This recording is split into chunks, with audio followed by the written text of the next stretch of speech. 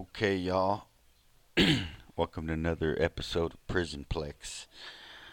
So today, what I want to talk about is because we've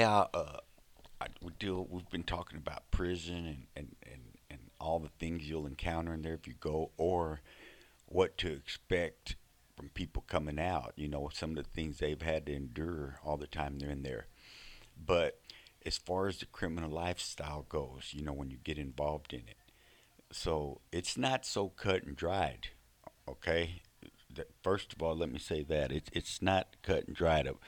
A child doesn't just boom wake up one day and aspire to be a criminal. Okay, I don't know anybody that said, "Man, I want to grow up and get hooked on drugs and go in and out of prison all my life because I'm on them." Nobody.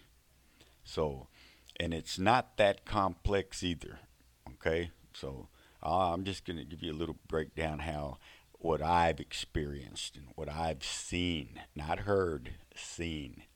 Okay, experienced and seen. So I just want to clarify that.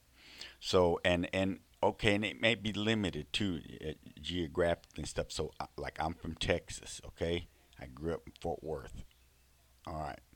So now you got all these kids, you know, it's all Spanish kids where I grew up. There's a couple whites and blacks scattered here and there, but they spoke Spanish just like we did, and we spoke English mainly. But when you look, when you get together around your buddies or something, and you're just talking about certain things you don't want nobody to understand, or criminal shit or whatever, you talk Spanish. And it's slang Spanish. Even people that know Spanish could be listening. They might not understand everything. They'll get the gist, but they're not going to understand everything. So you got all these kids together in the hood, in the barrio, okay? And shit, man, we know what hunger is. We know what being poor is. A single parent home. I mean, come on, man, this is realities. The way our society's structured and stuff. Okay, these people, you're gonna make so much, and that's it. You're gonna rent houses, and that's it. I mean, come on, man, for real. So sooner or later, somebody gets an idea. Hey, well, we can go sell these Coke bottles. All we got to do is go get them off this porch, you know. And then it goes to, hey, well, this bike. Let's go over here on this side of town and get some bikes and come over here and we can sell them. We'll have money and go eat and go to the video game just for pocket money. There wasn't no allowance and all that, you know. It wasn't cutting no yards in our neighborhood. There wasn't hardly no yards. Everybody parked their cars up there. You go over there to the rich part of town, shit, you probably get the law caught on you. I mean, come on, man. So if people knew this. So it's like, yeah, we're gonna do what we got to do. Then it's progressive, you know. Kind of like an education. You're going through undergraduate school, then law school, or whatever, and that's like that on the streets, you know. And people spot things like say, okay, here's 4 or 5 dudes. They hang around together. They don't take no shit. They're known. They fight and whatever. They're the top dogs in this little area. Okay, so somebody approaches them. Hey man, what's up? I got some weed. If you know, you need some, or you want to sell a little, or and yeah, every few people get hired, whatever. So then there it starts. It's little. It seems like, oh, it's no big deal. And then, but see, then you get older. Now you're an adult, 18, 19. Hey, this dude sells coke too. Well, okay, you buy a lot for people and make a little money, and then you get the opportunity. Hey, well, I'll just give you some, and you sell it, and you make the profit. Now, see, without really wanting to get sucked into stuff, it's easy money. You're not gonna make this kind of money working because you know a whole bunch of people that work and they're barely getting by.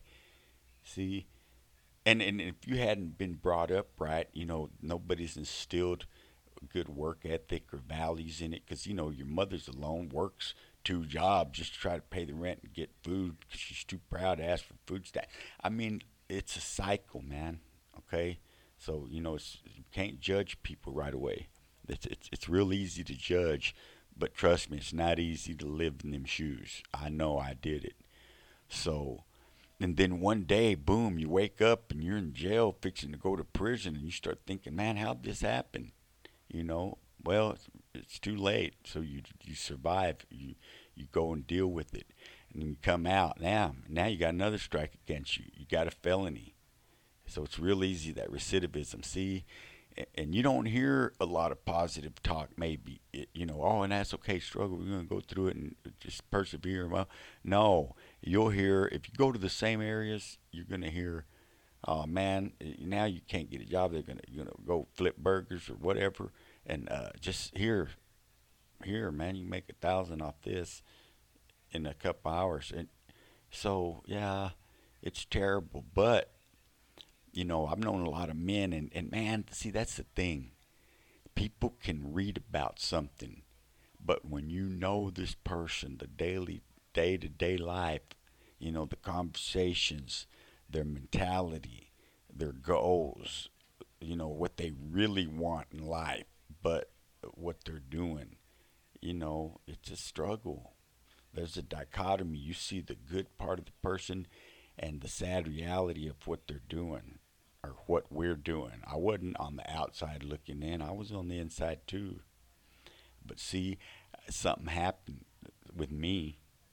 I did come to that point and say, I'm done. 18 years in prison, and oh man, broken relationships. I mean, it's just a horror story. Yeah, Halloween's coming up. I ought to do a biography. It would be a horror story. But it's not funny. I'm just saying, really. But it came a point where I just said, that's enough. And I got help and I stopped. And life's been good. Just work, and I do this now, you know? So, and I don't judge. That's when I see people and I talk to people. Hey, man, I know. I know what it's like, and I know there's a better there's a better way. There's hope because they ain't got to stay in that lifestyle. Look, a lot of the dudes that I grew up with doing dirt, hey, they're gone. They're dead or in prison for life or just old. I mean, man, it's terrible. But regardless of how old you are, you can stop everything, get off drugs, because that's the main thing. That drug use, man, that brings everything with it. And then the hopelessness when you're stuck in addiction and you feel like there's no hope, but man, there is, you know.